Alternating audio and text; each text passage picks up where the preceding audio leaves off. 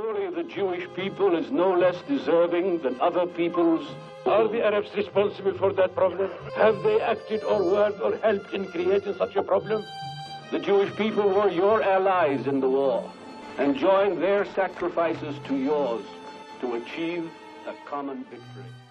Hello again and welcome to Israel-Palestine Behind the Headlines with Alec and Ezra. Today we have an amazing episode on UNRWA and the Palestinian refugees. Is justice compatible with peace? Ooh.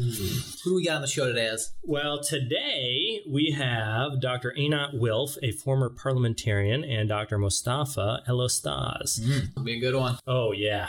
It's going to be great. Yeah. So today we're going to start off. We're going to give a little more history. We like to give a little history before we jump into things. History is key. So to understand UNRWA and the Palestinian refugees, there's a few important things that we have to get to. So during the first Arab-Israeli War in 1948, approximately 700,000 to 800,000 Palestinians were displaced from their homes. There's large debate into the manner of which this occurred, fleeing versus expulsion. Many PhDs have been done on the subject, and many books have been written. There will be an entire episode focused on this at a later time. Because of the refugee situation, a separate and unique UN effort, the United Nations Relief and Works Agency for Palestine Refugees, UNRWA, was created to carry out direct relief and works programs for the displaced Palestinians. It runs schools and provides food, healthcare, and other social services to Palestinian refugees in the West Bank, Gaza Strip, Jordan, Lebanon, and Syria. UNRWA's official definition of a Palestinian refugee is persons whose normal place of residence was Palestine during the period June 1st, 1946 to May 15, 1948, and who lost both home and means of livelihood as a result of the 1948 conflict. The descendants of Palestinian refugee males, including legally adopted children, are also eligible for registration.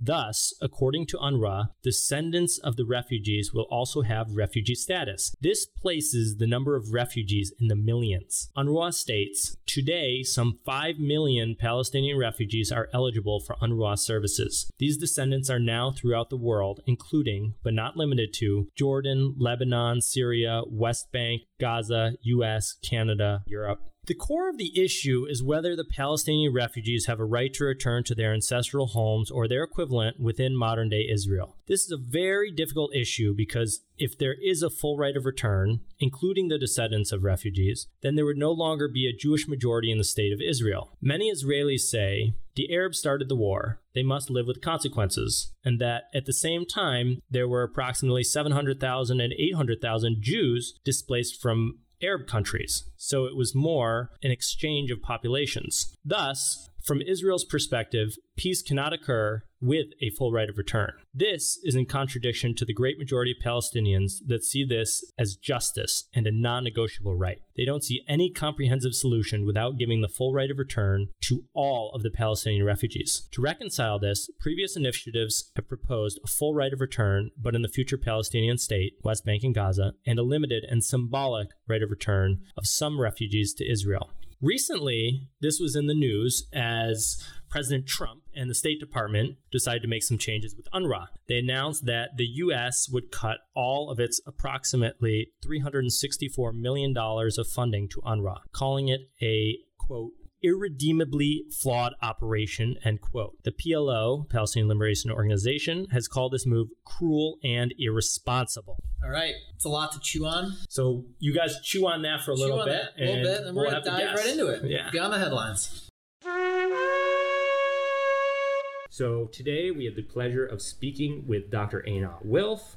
In addition to a BA from Harvard University, an MBA from INSEAD in France, and a PhD in political science from the University of Cambridge. She is a former member of the Knesset for the Labour Party. She was a member of the Foreign Affairs and Defense Committee, chair of the Education, Sports, and Culture Committee, as well as chair of the Knesset Subcommittee for Israel and the Jewish People. She was an adjunct fellow at the Washington Institute for Near East Policy, a senior fellow at the Jewish People Policy Institute, foreign policy advisor to Vice Prime Minister Shimon Peres, and a strategic consultant with McKinsey & Company. She has also authored several books. So, Einat, first of all, thank you very much for being on the podcast. So given your expertise on the subject, it would be great if you could give us an overview of their duties, UNRWA, what they do, and, who is UNRWA? Who is it comprised of? So UNRWA is an organization that was established in the wake of the 1948 war to take care of the Arabs who were replaced by the war. At the time, they were not yet called Palestinians, and to find them a solution in the places to which they have fled, which was basically Jordan, Syria, Lebanon, and the Gaza Strip. At the time, this was not unique to have a special agency for refugees in a conflict. This happened, for example, in Korea as well. There was an organization called UNCRA. And the assumption was that this would be a limited time operation for a few years. The refugees would be rehabilitated and settled in place. A lot of money was assigned in order to create big public projects, to give the money to the Arab countries, to Jordan, to Syria, to Lebanon, to Egypt, to help them through these public works, to assimilate and absorb the Arab refugees. We need to remember they were of the same ethnic group. For a very long time, Arabs who lived in the area called Palestine were actually considered southern Syrians. They were of the same ethnic group as the majority of Jordanians. So the thinking was they would be easily absorbed, assimilated, and UNRWA would be disbanded within a few short years, as happened, by the way, with UNCRA. Within a few short years, the refugees from the Korea War were settled, and we do not have today a single refugee from the Korea War. We do have today more than 5 million refugees that are registered as such by UNRWA. And the answer to why 70 years after a war ended, we have people who claim to be refugees from Palestine and even have a UN agency that registers them as such, is really not to be found in the war itself. There is nothing unique in the war. The question of how many were expelled and how many fled and what happened when will not give you the answer. There was nothing particularly cruel or particularly violent in that war when you compare it to the wars of the 1940s, of the 1950s, of the 60s, the millions and tens of millions of refugees, of displaced people, of people who were forcibly displaced as borders were created, states emerged. Now, UNRWA at the beginning really had good intentions. It was funded by the US and the UK, and the people who led it were British and American people who really brought their expertise from the New Deal in order to do public works in the Arab world. But within a couple of years, they begin to send messages back that say, this is not happening. The Arab world refuses to cooperate. No matter how much money, no matter the good intentions, there is zero cooperation. And the US and the UK want to close down UNRWA. They're like, it's not working, there's no use. And at this moment, the Arab world basically tells the US and the UK, do not do it. This will be a grave error, and you will pay a high price in the Arab world for that error. And it's from that moment on, and essentially to the present, that the US, the UK, and the Western world started funding UNRWA automatically. Not as a short-term operation, but it's still officially a temporary organization, but they automatically renew its mandate every 2 to 3 years, and it's really a bribe. The thinking in American and Western policy circles was basically, we'll pay this money to the Arab world in order, if they consider it such a key issue, let's leave it and we'll pay the money. And this is how we arrive at today, 2018, with more than 5 million people registered as refugees. Most of them, by the way, were not the originals displaced by war. They are descendants. And by any international standard, we should know that at the time, the beginning of the 50s, the end of the 40s, another UN agency is established to deal with all refugees in the world. It's called the United Nations High Commissioner for Refugees, and it has a very clear mandate to individually solve the problem of each individual refugee by whichever means necessary. There is no such thing for the UNHCR, there is no such thing for refugees in any conflict, in any situation, as a right to return. It doesn't exist. Arabs will tell you that it's a fundamental human right.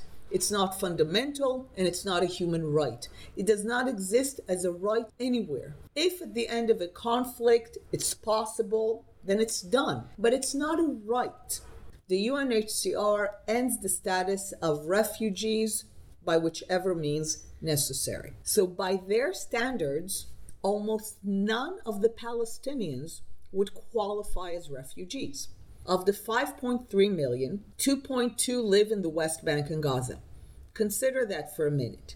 There are 2.2 million Palestinians, vast majority of whom never displaced an inch. The vast majority don't even live in what we call refugee camps, which are no longer camps. They're neighborhoods, and they look like many neighborhoods in the Arab world. 75% of those registered as refugees in the West Bank don't live in refugee neighborhoods. They are middle-class lawyers living in Ramallah. Now think of it.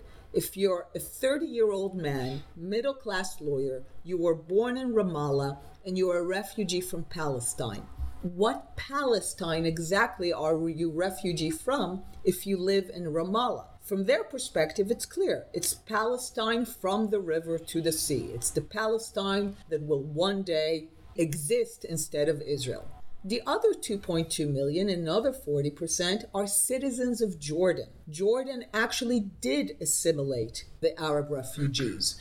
Jordan did want to end the war with Israel, which is why it didn't demand return. The one country that wanted to sign a peace agreement with Israel based on the ceasefire lines was Jordan, which is why Jordan didn't demand return.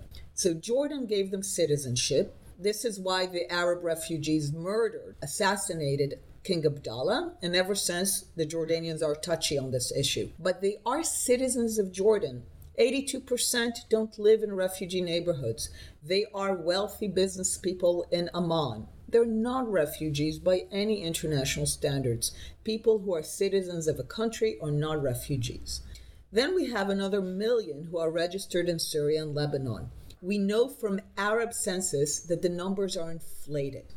Just to get a sense, the multimillionaire playboy, father of Bella and Gigi Hadid, the supermodels living in LA, is still registered by UNRWA in Syria as a refugee from Palestine. Probably the only ones that would be recognized as refugees by international standards are 20 to 30,000 people who were the original ones who crossed an internationally recognized border, unlike those who fled to the West Bank and Gaza. They did not get citizenship. Syria and Lebanon refused to give them citizenship. And even they, had they been treated according to international standards, would have long been resettled now in Canada or Sweden and no longer considered refugees. So kind of along the lines of talking about UNRWA, recently it was in the headlines that President Trump decided to cut all funding for UNRWA from the U.S. Do you see this as a positive step? And I guess as a follow-up, do you also see this as the U.S., does this remove the U.S. as an accepted mediator in the region from the eyes of the Arab world? So it's very important that this is finally rising to the international agenda. The problem is that it can't be about money. The way it happened with the President Trump defunding the organization is that the story became about money. Okay, America's not going to give money, who will give money? And you have the EU and Germany of all places and Ireland just rushing to replace America and to give the money. And the thing is that it's not about the money. I mean, people and countries can give money to the Palestinians if they wish to. Question is, why give the money through an organization that perpetuates this idea that Palestine from the river to the sea will one day be Arab and the Jews will no longer have their state? Why tie the provision of health and education services to the idea that a middle-class lawyer living in Ramallah is a refugee from Palestine? So for me, the American defunding of UNRWA, it's critical that it not become a missed opportunity where the discussion is just about money and whether that will create chaos. But It has to be an opportunity to raise this issue to the international agenda and to explain why indeed UNRWA is irredeemable, because it's not about this or that problem with the organization. Its very structure, its very purpose is about keeping alive the idea that the war is not over. And how can this work with the promotion of peace when you have an organization that keeps alive the idea that the war is still going on? So kind of taking a step back and looking at more of kind of a humanistic approach, not a political approach, but individual level. It seems as though many Israelis have a get over it attitude when it comes to the refugee issue, stemming from Jewish refugeehood throughout history, and particularly with respect to Jewish refugees following the Holocaust and Jewish refugees from Arab lands. Do you agree with this take? And I guess more importantly, do you think there is a void in empathy that needs to be filled from the Israeli side with regards to this? And or how can that be filled?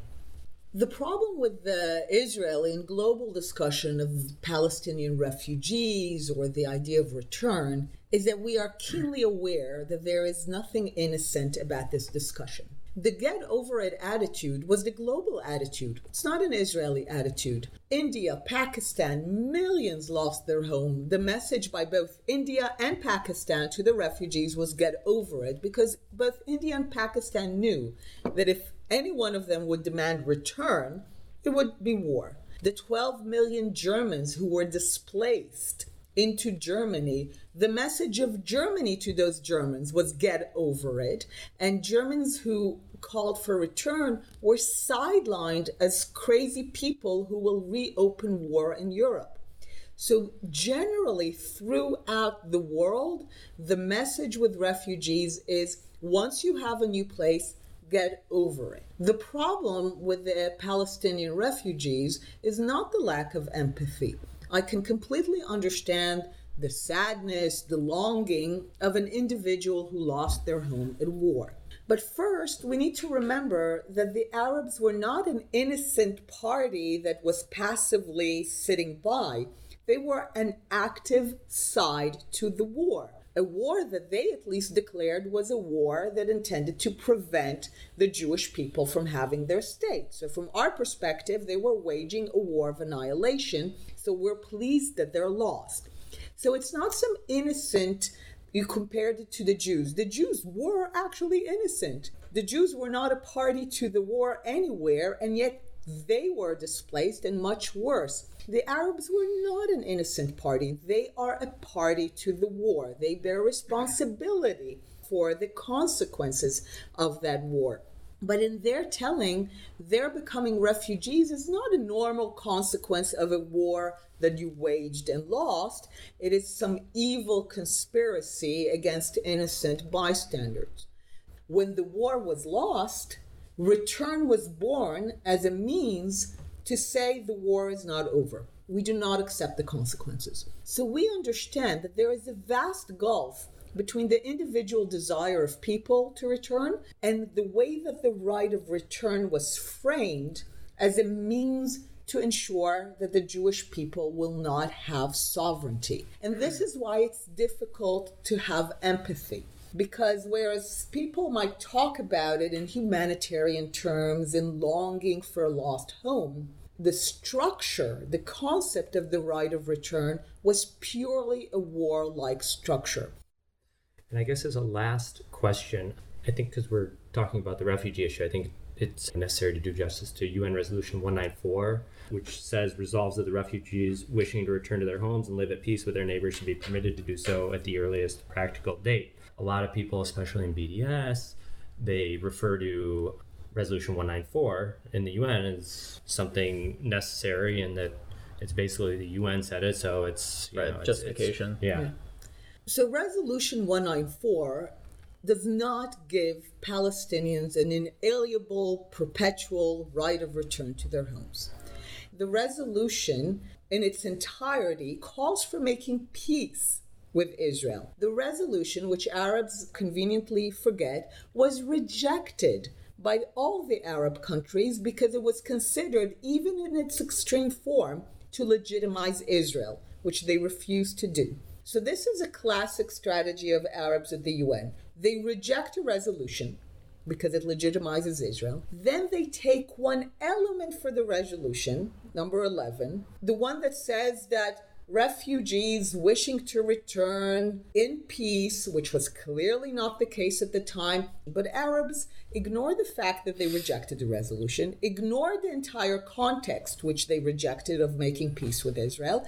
They take one element, 11, they give it the most extreme interpretation, which was never intended and which is nowhere there, that Palestinians for generations in perpetuity, regardless of their intentions, have an inalienable right to return to Israel when they demand it. That is nowhere there. So as we seek to make peace, and it's important for me to mention that I do all of this as a peacemaker, because I believe that the role of a peacemaker has changed. Being a peacemaker is not about going into the room and negotiating. That's the tail end part. Everyone focuses on that. Who will shuttle between the capitals? Can we get Israelis and Palestinians into the room? That's the last part. We need to create the environment. Peacemaking is about creating an environment where the chances of an agreement are greatly enhanced. And increasing the chances of an agreement means that Jews internalize that they're not going to have all of it, and by and large we got it. And Arabs internalize that they're not going to have all of it, and none of them have it. You will not find a single Arab Palestinian who will say, we get it, there will be no return, never, ever, for no one. You never hear people saying, Arabs saying, all we want is a state in the West Bank and Gaza, and we understand that the deal on the table is sovereignty in exchange for return. This is the deal. And the world needs to begin to be clear on that, rather than coddling the Palestinians, being afraid of telling them that there will be no return. Serious peacemakers who are serious about peace need to say with the same passion and intensity that they fight against settlements and tell the Jews that they can't have all of this, they need to bring the same passion and intensity and clarity to the issue of return and to tell Arab Palestinians, you are not refugees and there is no such thing as a right of return. We are willing to support you if you want to fight for an independent state in the West Bank and Gaza, but as long as you prefer, as long as your primary goal is return, is Palestine from the river to the sea, we are not going to support that in any way, shape, or form. All right. Thank you so much. Thank you very much. Vast Sure. knowledge. Yes, Thank you. I learned a lot. My pleasure. I would now like to introduce Dr. Mostafa Elostaz, Department Head of Human Rights and International Law at the Al-Quds Bard College. So to start out, I would just like to get your opinion on the recent Trump cuts to UNRWA. And I guess along with that, is Palestinian faith shaken even more in the U.S. as a neutral mediator, or is it so far lost at this point that it doesn't even matter? Thank you for doing this interview. I think it's a complex issue in terms of what Trump is doing. In terms of how the Palestinians are viewing it, this is creating a confirmation that the U.S. is not a neutral mediator, has never been a neutral mediator, and this is a step that confirms this. Also, I think many Palestinians, and probably many Palestinian members of the leadership, see this as an arm-twisting move for the Palestinians to have some concessions to enter into or re-enter the negotiations without any preconditions or certain agreements that started over 20 years ago. So this is very problematic, and since the U.S. funds a large portion of UNRWA, it's going to cause a lot of problems. My fear at this stage is the impact of the loss of these funds that could have on the Palestinians in the refugee camps, and far-reaching impact on the countries that host these refugees. We didn't see this coming. I always actually thought that the refugee problem was more important than the Jerusalem issue. So I think it's to be seen how difficult things will turn for the Palestinians and what the reaction will be. All right, and then going off that, just kind of going back to the beginning, we have two different definitions of refugees. We have the UN High Commission for Refugees, which is how the UN treats refugees from all other conflicts, and then we have the UNRWA, which is the refugees from the 48 War and their descendants. Do you agree with the fact that there are two different systems, and if so, why? I don't think it matters whether I agree with it or not. This is a system that was established by the United Nations. What's really interesting to think about in this case is that UNRWA was established before the definition for refugees by UNRWA was established before the definition for the refugees under the United Nations Commission for Refugees. But what I find really curious in this case is the lack of action to integrate Palestinians under the second organization created later. And why were they kept under UNRWA? Was this intentional or unintentional? I'm not really sure. I don't know. But I think it definitely had a negative impact on both the Palestinians and the Israelis. They both have to face the outcome of this, I would call it, debacle. Do you think that they should have been resettled in the lands where they went to during the time of the war? Well, whether they should have been resettled or not, that's a different issue. The issue here is, for most of the time when refugees leave and conflict is concluded, refugees are allowed to return back to their homes. And if you look at the UNRWA resolutions and the UN resolutions, it doesn't mention the return of refugees to a certain country. It just mentions to their homes. It's possible that had they been resettled, the refugees would have accepted it. But at this point, it's hard to tell. I think they were given a false hope for a long time by allowing the conditions that they lived under to carry on and on and on for over 70 years now. And do you think it's too late now to integrate UNRWA into the larger UN body, or you still think that that's possible? I don't know if it's too late or not. I really don't know. The interesting thing about the question of refugees is that you need to deal with it on two different levels. One is with the Palestinian refugees themselves and what they want, what they would like to see as a solution. And then also involve the Palestinian leadership, how they would like to see this issue resolved. I personally think it's so complicated at this point, nobody knows what to do with it. There's also got to be willingness. When you resettle refugees, other countries have to be willing to resettle them in their own countries. So now we're dealing with issues of sovereignty and economic capacities. You see how things happened with the Syrian refugees. There was a lot of rejection of welcoming these refugees, and Turkey decided to take them in at a certain price because the Europeans didn't want to take it. Germany took about 1 million, I think, or over a bit over 1 million, but the rest of Europe did not.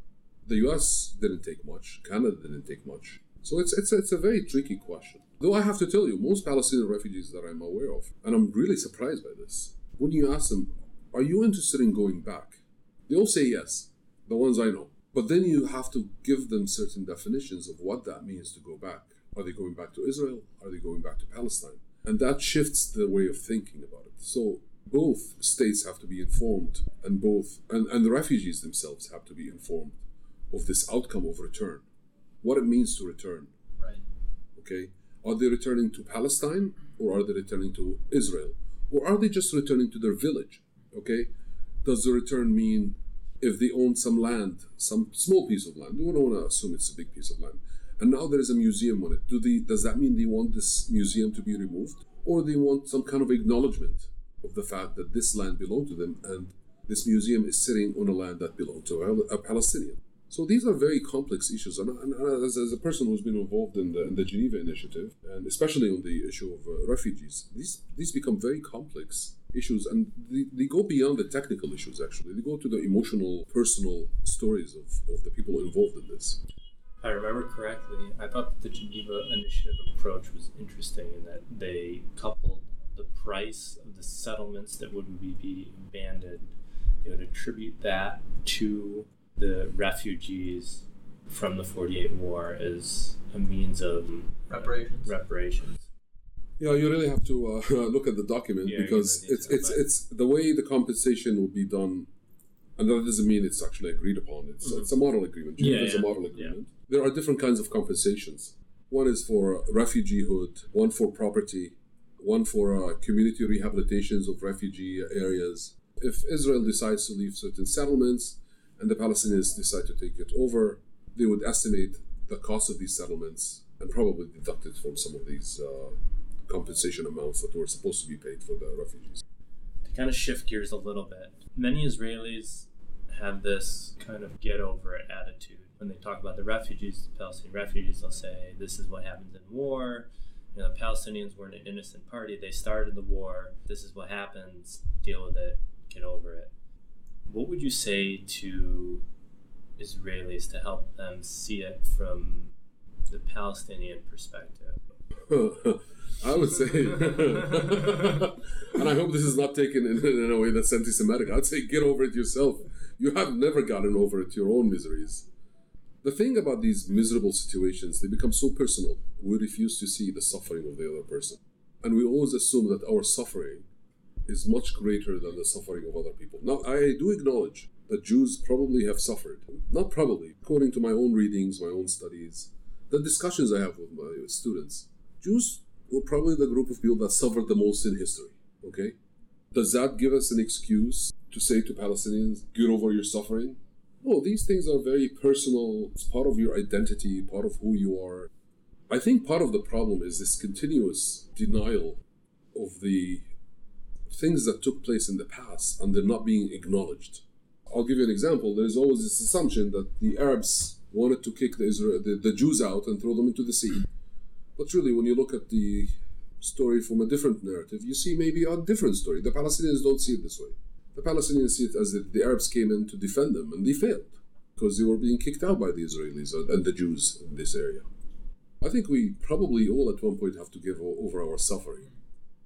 But we have to do it with, I think, compassion.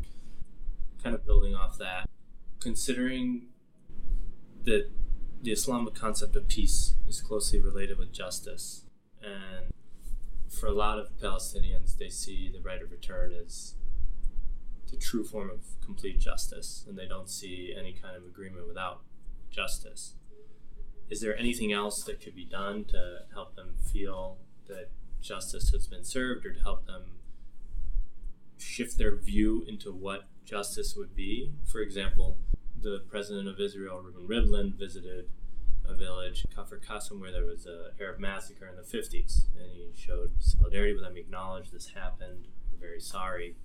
So do you think if, there were sincere efforts on the part of, I guess the only thing you'd see it would be from the government of, we're sorry, terrible things happened, we know you suffered, would that be something that you think could make a difference? I think it's more complex than this. I personally am interested in seeing genuine peace between nations and people and governments, okay? I don't want a cold peace between the Palestinians and Israelis. Yes, I think one of the problems we've continuously faced is this complete lack of acknowledgement of the past events that happened, okay? And I'd like to see personally, I'm not sure how important I am in this whole equation, to see an acknowledgement by the Israeli government of what happened. But I also would like to see acknowledgement from the Palestinians about mistakes that were committed. Because my interest here is in the civilian loss, the loss of innocent lives. But I also would like to take it further than that. I would like to see the people themselves acknowledge what happened in the past. Yes, I do acknowledge that I cannot pay for the crime of my father or my ancestors, but to create this sense of genuine peace between the two nations, we have to acknowledge the past mistakes. Now, it's not enough to actually acknowledge these, it's how do we fix it?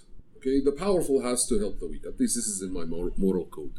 Me freeing you from your bondage is not enough. I have to give you a helping hand to stand on your feet after I've been putting you down for so long. And this is something that I see kind of lacking on the Israeli side. As I said earlier, we all like to play the role of the victim, okay? All along, let's be very clear about this, all along from 48 to the present, Israel has always been the stronger party in this conflict. It's been internationally supported. Yes, maybe people on the street from different nations take the side of Palestinians, but when you think about governments and what they do, they're actually supportive of Israel. We have more governments recognizing the state of Israel than recognizing the state of Palestine. And then the most important player in all of this, the United States, just deprive the Palestinians of this, what they would like to see as their capital, East Jerusalem. They're not even saying Jerusalem, they're saying East Jerusalem. So acknowledgement is important, and it's important for the Israelis. And I find acknowledgement by the stronger party to be more important than by the weaker party, because this shows goodwill. And I think once the Israelis are willing to do this, you'll find the Palestinians more than willing to work with them on a really genuine peace agreement.